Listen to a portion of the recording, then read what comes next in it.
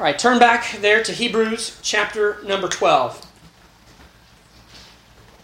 Hebrews chapter number 12. Let me read in your hearing once more. Beginning at verse number 2, we'll look at verses 2 and 3 as we finish up. Last time I was in the pulpit here, we began there with verse number 1, and we'll continue on in verses 2 and 3. Hebrews chapter 12, verse 2, these are the words of God. Looking unto Jesus, the author and finisher of our faith, who for the joy that was set before him endured the cross, despising the shame, and is set down at the right hand of the throne of God. For consider him that endured such contradiction of sinners against himself, lest ye be wearied and faint in your minds. Thus far we've considered here in verse number 1 the great race that God calls His people to run. And let me remind you that this is not a physical race, but it is a spiritual race, and it is a race that calls for sanctified endurance. All believers are called to run this race. There is no exemptions.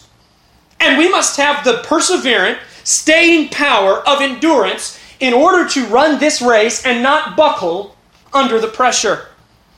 And now as we turn our attention to verses 2 and 3, we saw already the exhortation where the writer says to us, let us run, let us run. And now we're going to see the great encouragement.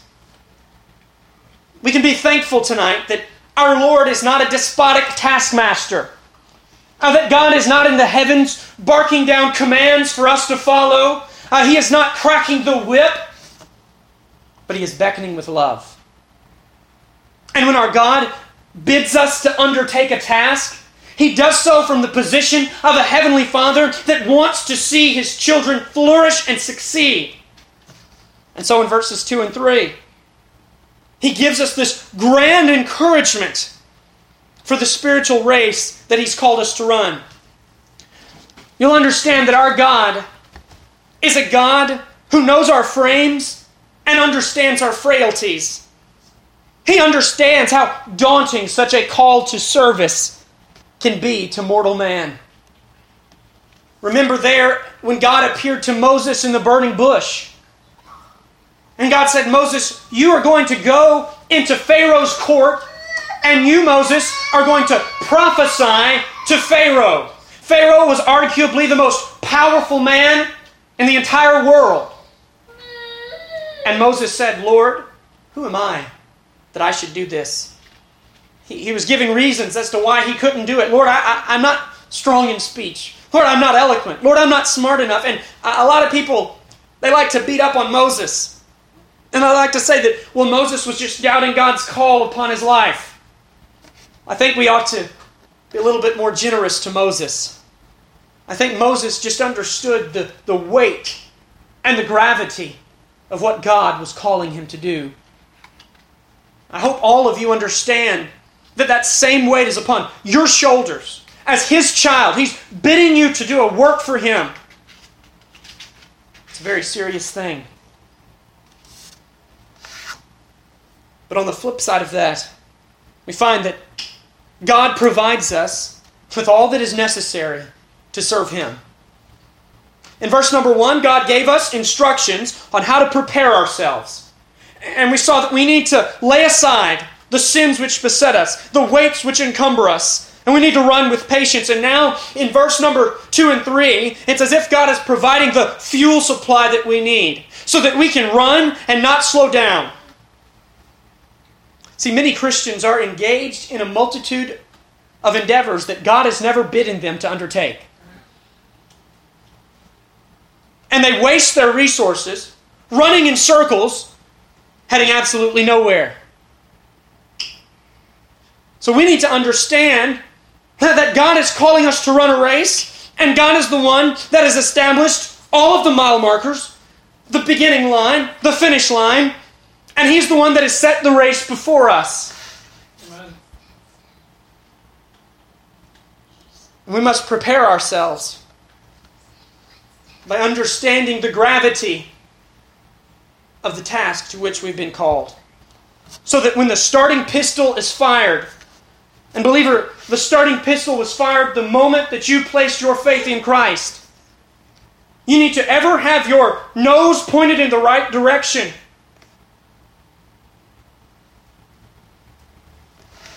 And the key to running a profitable race for God is so profound, yet so simple. And it's surmised in but a few words at the beginning of verse number 2.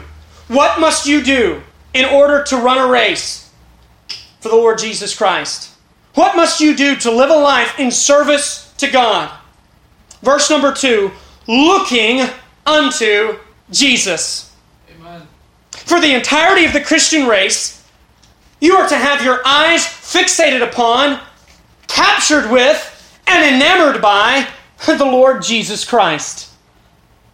Let us remember that verse number 1 comes before verse number 2. And we see Paul is setting up an argument here. He's told us what we must not do.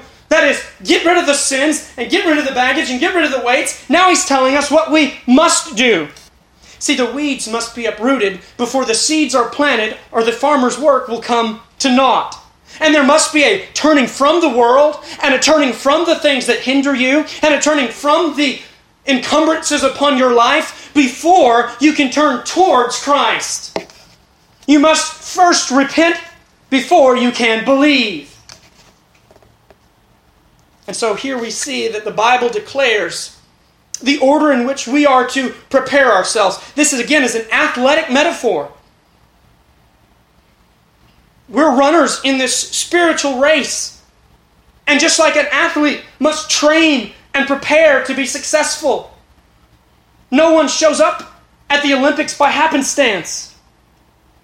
So too, you will not be a profitable servant in the kingdom of Christ if you're not daily training, and working, and grinding to be who He would have you to be. Amen. This passage presents the full-orbed call of the gospel, because the gospel produces in its recipient a radical transformation and a dramatic recreation. Nothing that comes in contact with the gospel of Christ remains the same. The gospel is a call to come and die. Die to self. Die to worldly endeavors. Die to personal pursuits. And live in Christ. Live in Him. The key to the Christian life is not a self-help book. It's not a 12-step plan. But the key to the Christian life is looking unto Jesus Christ. The call of God upon your life is simply that you would look upon His Son. That you would turn your eyes away from all things and look unto Him. And don't look at others who are likewise running the race. And don't compare yourself to the person sitting on the pew next to you, but compare yourself to the Son of God. Look to Jesus. Look to Jesus who never fails. Look to Jesus who never disappoints. Look to Jesus who always gives to His children what they need. Look to Jesus who always keeps His promises. Look to Jesus who is all sufficient. Amen. Look to Jesus that contains everything within Himself, and from that abundance He gives unto us freely by His grace. This is who we're called to look unto. And the writer then goes on to detail what it is that we see when we look unto Him. What specifically we are to take note of in looking unto Jesus. And I want to give you a number of things. So buckle in. The first thing we see when looking unto Jesus is we see the completion. The completion. Look at it in verse number 2. Looking unto Jesus, the author and finisher of our faith. Now there's a twofold meaning here.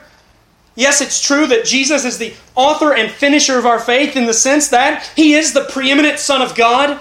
that faith is a gift that He bestows to us. It is not something that we produce in and of ourselves, but it's a product of Him working within us. And yes, He's the author and finisher of our faith in that He gives it to us. But I believe that the meaning here intended primarily by the apostle is the fact that Jesus is not only the ultimate object of our faith and the source of our faith, but He is the supreme example of our faith. No one lived a more faithful life than the Lord Jesus Christ. For 33 and a half years, Christ lived upon this earth with faith in His Father.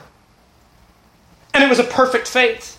It was a faith that never wavered. It was a faith that fully trusted in God. He said, I do always those things which please the Father. And then He said, my meat is to do the will of Him that sent me. He ran the race of faith. And Jesus is the embodiment of faithfulness. He is the supreme example of what a faith-filled life looks like. In verse number 1, we talked about the great cloud of witnesses. And we talked about all of those saints that picture for us faithfulness. But the apostle is very careful to mention Christ as an example in a completely different verse. Because He is so above and beyond. He is so supreme. He is so transcendent. He is so other than and removed from. He's too worthy to even be included in a list of mere men. There are many men in the Scriptures, many men in your own lives, women in your own lives that have exemplified faithfulness, but they all had their own failings. They all had their own sins. But it's not so with the Lord Jesus Christ. Perfectly faithful. Perfectly faithful. No man lived like Jesus lived. And so not only is He the one in whom our faith should be in, but He is the one whom our faith should be modeled after. Because from Bethlehem to Calvary, Jesus enjoyed an unbroken communion with His Father that was characterized by perseverant, enduring, and substantial faith. No one faced more obstacles to their faith than Jesus did. Friends turned their backs on Him. Family forsook Him. When the shepherd was stricken, the sheep scattered. But His faith carried Him through. He was despised of His peers. He was dejected by the government. He was outcasted by the religious elite. Yet He remained faithful. And that is the true sign of God-given faith. As we said 2 weeks ago, if God gives you faith, no man can take it from you. If your faith can be removed by the actions and the words and the doings of men, then your faith was not from God. The faith that Christ had was not dependent on the world around Him, but it was secured and settled in His heart and in His life, and it carried Him all the way throughout His personal ministry. It carried Him all the way to a hill called Calvary, where He willingly marched to a rugged cross, and on that cross He ran His race of faith, and He burst through the finish line, and He said, "It is finished." Amen. A perfected life of faith. The world has never seen a more powerful demonstration of faithfulness than Jesus Christ. Like Christ, we have our race set before Him. You realize Christ's course was fixed. He came for an intended purpose. He knew His destiny. Nothing took Him by chance. Nothing surprised the Lord Jesus Christ. Nothing that Christ endured came to Him without His omniscience already foreseeing it. And yet He ran that wonderful race of faith. We see the completion of faith in Christ upon the cross. Second thing we see in this text is the compensation. The compensation. Looking unto Jesus, the author and finisher of our faith, watch this, who for the joy that was set before him, endured the cross. See, Jesus finished the race of faith, and his finish line, understand this, Christian, his finish line was not fame, his finish line was not popularity, his finish line was not wealth, health, or prosperity. His finish line was a cross, whereupon he was crucified and killed. And you ask, what was it that motivated our Lord to run such a race? What was it that propelled him not to slow down, not to stop, not to give up, but to continue? We see the compensation in verse number 2. It was the joy that was set before him. What was this joy? What was it that so motivated our Lord?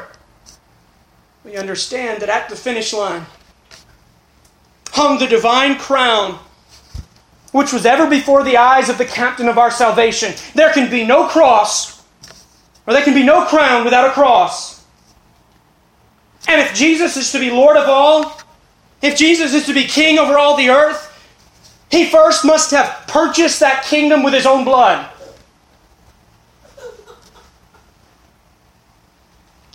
And at the end of his life, at the end of his race of faith, what propelled him to go was knowing the everlasting joy that awaited him. On the other side of that cross was a resurrection. And on the other side of that resurrection was an ascension. And there, the Lord Jesus, in the courts of heaven, foresaw all of his people, an innumerable host of saints that would worship him throughout the ceaseless ages. Friend, he saw you, and he saw me, and he saw all of those who would come to believe in him, and he knew that his death would achieve all that it had set out to accomplish. Amen. And there, considering that host of people from every tribe and every kindred and every nation and every tongue, worshiping him and having fellowship with him and having communion with him and the Father, he gladly went to the cross. That's right. It was that joy that was set before him. There's a song that we sing that it will be worth it all when we see Christ. And I don't mean this in any kind of man-centered way. I don't mean this in any kind of deifying man way. But it was as if Christ, when going to the cross, thought to himself, it will be worth it all when I see my people with me for all eternity. And he died knowing that his death would accomplish the reconciliation of those he came to save. What a gospel. In Isaiah 53 and verse 11, the Bible says that he shall see of the travail of his soul, and he shall be satisfied. This was the joy that was set before him. That though his sufferings, though they were harsh, and though they were fierce, he knew that the Father would be glorified, and he knew that his people would be redeemed. And while enduring such reproach as a man of sorrows, he kept this blissful reward ever before him, cheering him on. And he knew that his earthly life would last but for a moment, but heavenly joy would be everlasting. What a truth to consider as we run the race of faith.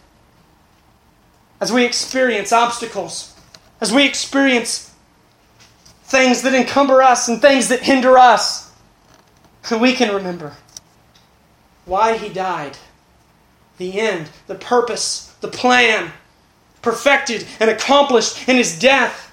And we can know that awaiting us is communion with him. And that makes all the things we experience in this life seem so petty and so small. It will be worth it all when we see Christ. That's the compensation. But thirdly, I want you to see the condemnation. The condemnation. Pay close attention to this phrase. Who for the joy that was set before him, watch this word, endured the cross. Endured the cross. What have we been talking about this week, 2 weeks ago? This spiritual grace of endurance. And this same joy and this same divine certitude of his compensation propelled our Savior to endure the cross. Notice the Bible does not say that he experienced the cross, or that he suffered the cross, or that he felt the pain of the cross, or that he was at the cross, but he endured the cross. Speaks of victory, speaks of overcoming, speaks of triumph.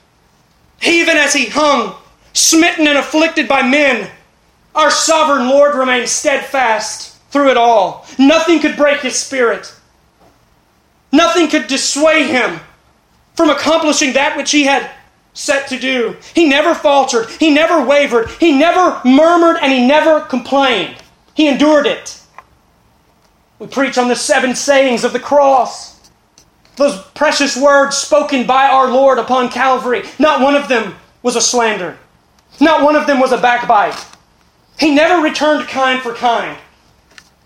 Even when he was mocked and humiliated before Pilate, and when Pilate said, "Do you say you're the Son of God?" How our Lord could have stood up and he could have said, "Of course I'm the Son of God, you dummy."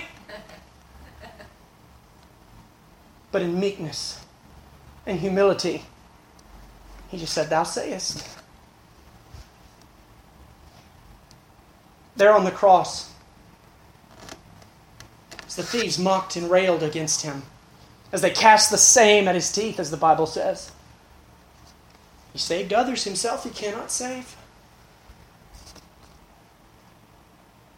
They were right. He could have saved himself. But you understand, it was not the nails that held our Lord to the cross. It was not the Romans that kept him crucified. No, what kept our Lord on the cross was his own endurance, his own determination to finish the work that he'd been given of the Father.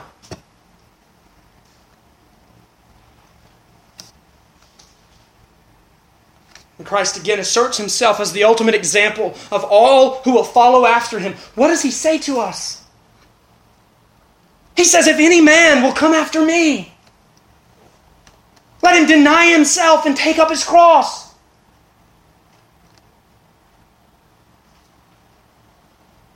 And you might think, what a harsh command. I could never do that.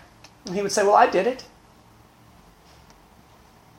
It would be harsh if he was bidding us to do something that he himself did not do. It's the way it goes.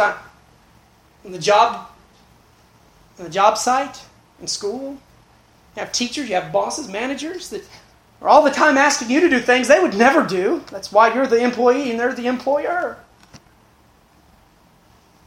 But Christ bids us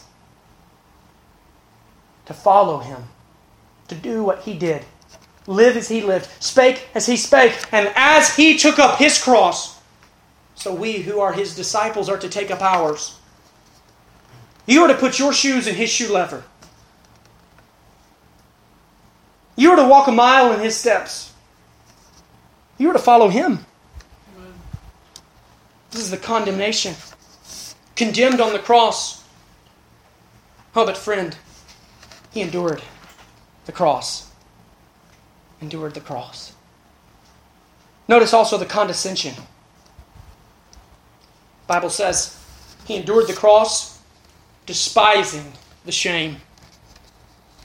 I love this phrase, despising the shame. It doesn't mean that our Lord was just indignant or angry or somehow personally offended and emotionally hurt because of the shame, but it's that he had a contempt for whatever stood to hinder him from accomplishing the work that he set out to do. When Peter said, "Lord, you're not going to be crucified. I'm not going to let you go to the cross," he despised that. Now Peter, he meant well. He loved his Lord and he didn't want to see him crucified. But Christ knew, in his omniscience, Christ knew that Peter, though had good intentions, though he was sincere, he was sincerely wrong. And Christ despised anything that would have hindered him from completing the work that God had given him to do. He gave no mind to the scorners. He paid no attention to the blasphemers.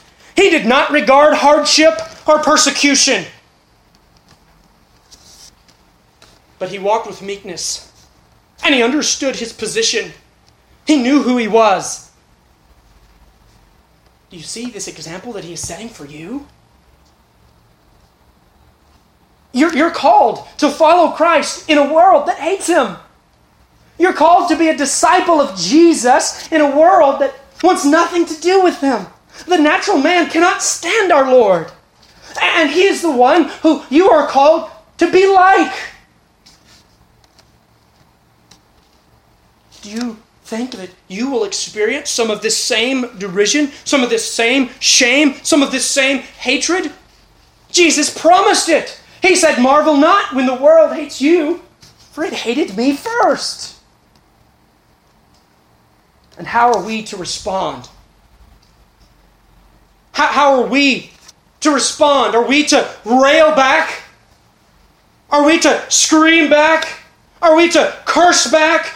Are we to follow our Lord and the example of his meekness and humble meekness and compassionate love and brokenness, understanding who we are in Christ? Understand who you are in Christ. The Bible says, who can lay anything to the charge of God's elect? It is God that justifieth. Who is he that condemneth? Those who have been counted as just in the courtroom of heaven have no earthly charge that can be laid against them. No.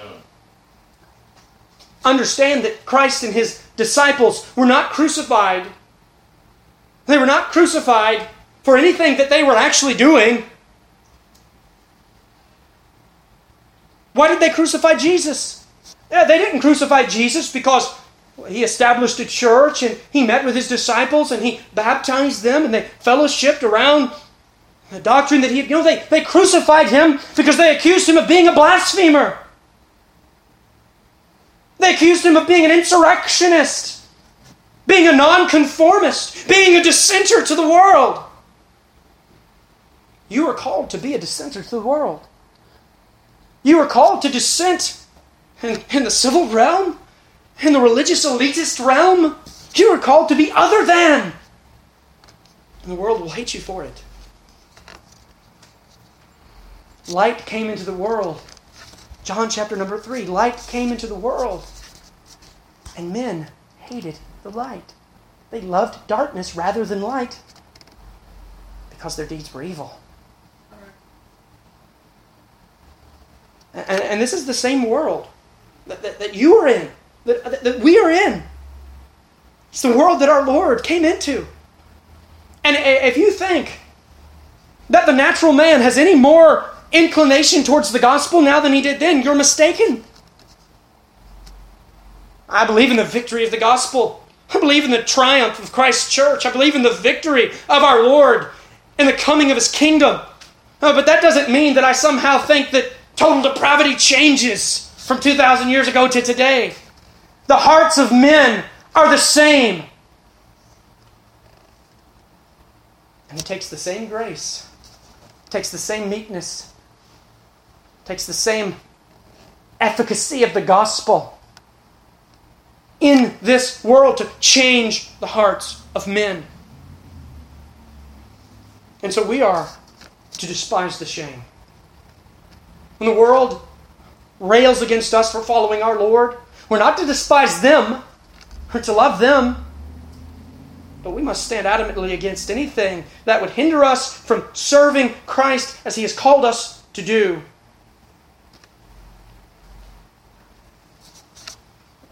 And I know that there are many who've made sacrifices, who've been at odds with the world to follow God in the way that he has bid them to do. And I want to encourage you to look unto Jesus.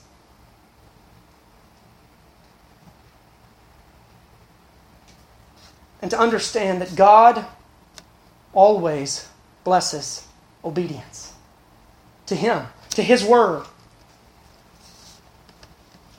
Despise the shame. Follow Christ. Emulate Him. See the condescension. We see His contempt for the things that hinder Him. When the world tells you that you're wasting your life serving Christ, when the world says, don't you know how much more money you could be making, how many more friends you could have, how much more worldly success you could attain for yourself, how much more pleasure you could find in the things of the world. Young men, don't you know that there are so many more things you could be doing on a Sunday evening than wasting away your evening in church? But you'll hear these things. You do hear these things. I know you do. Well, guess what? So did Christ. So did Christ. I wonder how many times someone said to Him, if you just keep your mouth shut, they wouldn't hate you. Hey, if you just play their game, they wouldn't despise you. If you would just try to just go along with those Pharisees, but for a moment, Jesus, they wouldn't crucify you. Jesus knew to do that would be to disobey His Heavenly Father. For Him, it's not an option. We must emulate this. I want you to see, fifthly, the coronation. Look at this glorious thought. Despising the shame, end of verse 2, and is set down at the right hand of the throne of God. See, as you look unto Jesus, as you consider Him, not only are you to look unto Him as He was when He walked this earth, when He lived the way He lived for those 33 and a half years, but you are to look on to Him as He is now in the present state of His glorified exaltation. Amen. You need to look at Christ with one eye on Him as He lived in His earthly life, and one eye on Him as He is in His radiant deity. See, his despising the shame, His enduring the cross, His authoring and finishing our faith, none of that was for naught. Never forget His work on the cross, friend, but understand that it's a finished work. It's a finished work. He's not on the cross any longer.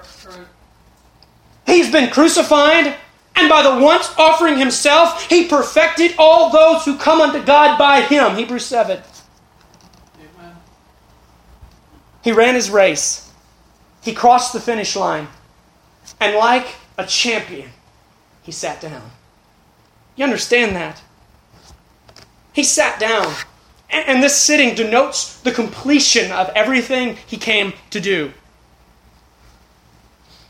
And not only is He sitting down, but He's sitting down on the right hand of the throne of God. Speaks to His being co-equal and co-eternal with the Father. He sits on a throne where He rules and reigns, and it is a fixed, immutable, and immovable throne. And it's a throne that one day all of us will stand before. Sinner and saint alike. We will all stand before this throne. And believer, you will have to give an account for the race that you're running. You will have to look into the eyes of the one who ran the race perfectly, who never faltered to one side or the other. You will have to give an account to Him. And sinner, you will have to give an account as to why you forsook His service. So when your race becomes exhausting, when your race becomes hard-pressed, you need to see the joy set before you. And you need to endure your cross. And you need to despise your shame. And you need to look unto Jesus, who is seated on the right hand of the Father. Verse number 3. The consideration. I believe it's Paul who wrote Hebrews. I know that's not scholarly to say, but the apostle, I believe it's Paul. Paul says to us in verse 3, "For consider Him And this directive carries with it not just the idea of merely looking. He's already told us to do that. But it's to carefully take into account, to meticulously analyze. He is telling you to make Christ your major in the school of discipleship. Consider Him. Analyze Him. Notice everything about Him. Study Christ. Learn of Christ. Look unto Him with a clear 20/20 vision. Give Him your supreme consideration. Consider the excellencies of His person and His work. And take into account His person above all things. And it's a study that, friends, you will never exhaust. You will never get to the bottom of this well. But you will spend your whole life learning of Him. Becoming more and more like Him. What a glorious thought that is. Do you wake up each morning thinking that if you're truly trusting the promises of God, you will go to bed tonight more like Christ than you were when you woke up this morning? You don't realize that that's taking place in the moment. Just like you don't realize your hair is growing, but it is.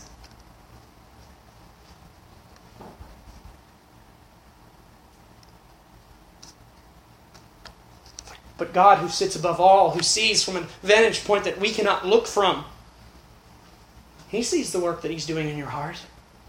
He sees the sanctification that He's causing within you, the conforming you unto Christ. And we must consider Him as we conform unto who He is. 1 Peter 2 and verse 21, Christ also suffered, leaving us an example that ye should follow His steps. John 13:15, for I, this is Christ speaking, have given you an example that ye should do as I have done to you. This is the apex of our study. This is the pinnacle of this passage. This is the summit of this mountain peak, that we would consider Him. Consider Him. We don't preach ourselves, but Christ Jesus and Him crucified, Paul says. Right. And the central objective of the author is that we would consider Jesus so that we might live as He lived. And failure to consider Him will result in a failure to run with endurance. Every sin, every pitfall, every trap that you get into is a result of not properly considering Christ. Mark it down. Every error that you commit, every sin, is a result of not looking unto Christ. Well, if that's true, then the Bible then gives us the mandate for perfection.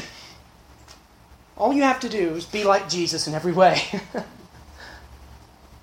Well, if you know anything about Him, you know that you'll never do that, and you've never done that. But by the Spirit of God, you are doing it more and more, and there's coming a day, John says, we shall be like Him.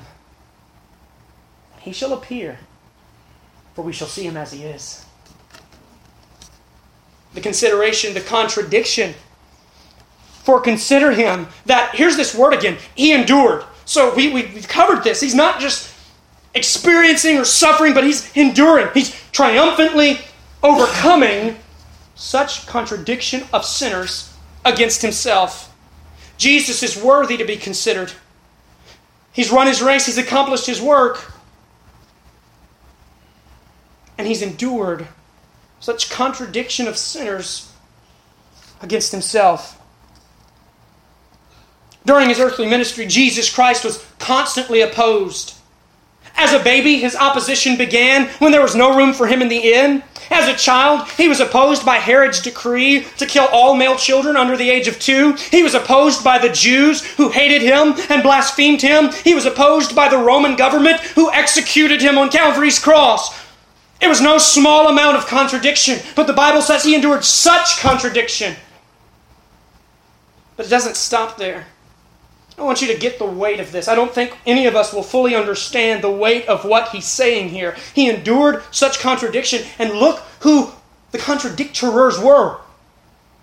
Who was contradicting Him? The contradiction of sinners. I think we have a tendency to read over that and not really stop and meditate upon it. We are talking about the second person of the Holy Trinity, the Son of the living God, Jesus Christ in the flesh, perfectly holy, perfectly spotless, altogether lovely. And he was contradicted by meagerly blasphemous, wretched, vile sinners. The world's never known such a reproach. What right do you really have to be offended at what other men say to you? Amen. Yes, men will revile us and men will mock us, and we want to puff ourselves up like we're somebody. What right do they have to talk to me like that? We don't know anything about being contradicted. There's another truth here. The only way that the Son of God could be contradicted of sinners is if He humbled Himself and allowed such contradiction to take place. Do you understand that? He left the splendors of heaven. Of His own will, came to earth and humbled Himself and allowed these sinners to contradict Him. Think of all that our Lord endured for you, for your sake, for those who've come to receive life from Him. Our Lord Jesus, the King of glory, endured contradiction of sinners against Himself. And He hung on the cross, and He was despised, and He was rejected, and He was crucified. And as He hung His head in death, listen, as He hung His head in death, the world thought that they had just won the victory. The Jews thought, we've silenced this dissenter. The Romans thought, we've crucified this insurrectionist. The world of sinful men thought, we finally got rid of this righteous man that convicts us day after day. They thought they had finally won the victory, but little did they know that in His death, Christ was the one who was victorious. Amen. He did not hang on the cross as a victim, but as a victor. And on the cross, He won the ultimate victory over death, over the grave, over sin, over Satan, over the dejectors, over the despisers. And He now holds the crown rights to all eternity, friend. He accomplished that in His death. Consider the cross. Consider what happened on Calvary. You've only scratched the surface. You might think you know the cross. You've only scratched the surface. We haven't begun to wade into the depths of the truth of our Lord Jesus. This is who He is. This is who He is. And we must consider Him. Lastly, the continuation. Lest ye be wearied and faint in your minds. This is why we must consider Him. Let these words just leap off the page. If you are wearied, if you are here tonight discouraged, if you are here tonight downtrodden, if you are here tonight vexed in your heart, if you are depressed, if you feel opposed, if you feel disgruntled, if you are at odds with other believers, if you are struggling with besetting sin, you must consider Him, lest ye be wearied and faint in your minds. And this phrase, to faint in your mind, it really just kind of speaks to just breaking down, just giving up, just imploding upon yourself. You think you can do it, but you can't. Right? You think you can make it on your own, but you can't. You can't serve God on your own. You can't live for Christ in the power of your own flesh. You can't love your wife on your own. You can't love your husband on your own. You can't lead your family on your own. You can't come to church on your own. You can't study on your own. You can't work on your own. You can't do anything on your own. Just try it. And you'll be wearied and you'll faint in your mind. You'll remember, why didn't I just look unto Him? Why was I so stubborn as to think that I could figure out a way to do it? Well, why didn't I just repent of my sin and quit trying to figure it all out, because He's already done it? And I just look to Him. And not only just look to Him, but He's given me all the grace I need. What do you have in yourself to offer up to Him? You think you're going to justify yourself? You think you're going to present your good works? You think Christ is going to roll out a red carpet for you to stroll into the gates of heaven so you can say, look what I've done? Clothe yourself in His righteousness. Consider Him. Emulate Him. Love Him. Worship Him. Serve Him. He'll give you the endurance to run the race of faith. Let's pray. Father, thank you in Jesus' name for the privilege to stand with the opened Word of God, to meditate upon the Lord Jesus. He's so precious. He's so lovely. He's done it. He's done it all. There's nothing that I need. There's nothing that any of us needs outside of Him. We must only serve Him and love Him, strive to be like Him. Father, we love You. We praise You. Help us to trust You more and more. Help us to relinquish our reliance on our own selves, to turn and believe in You. We love You because You first loved us. In Christ's name we pray. Amen. Amen.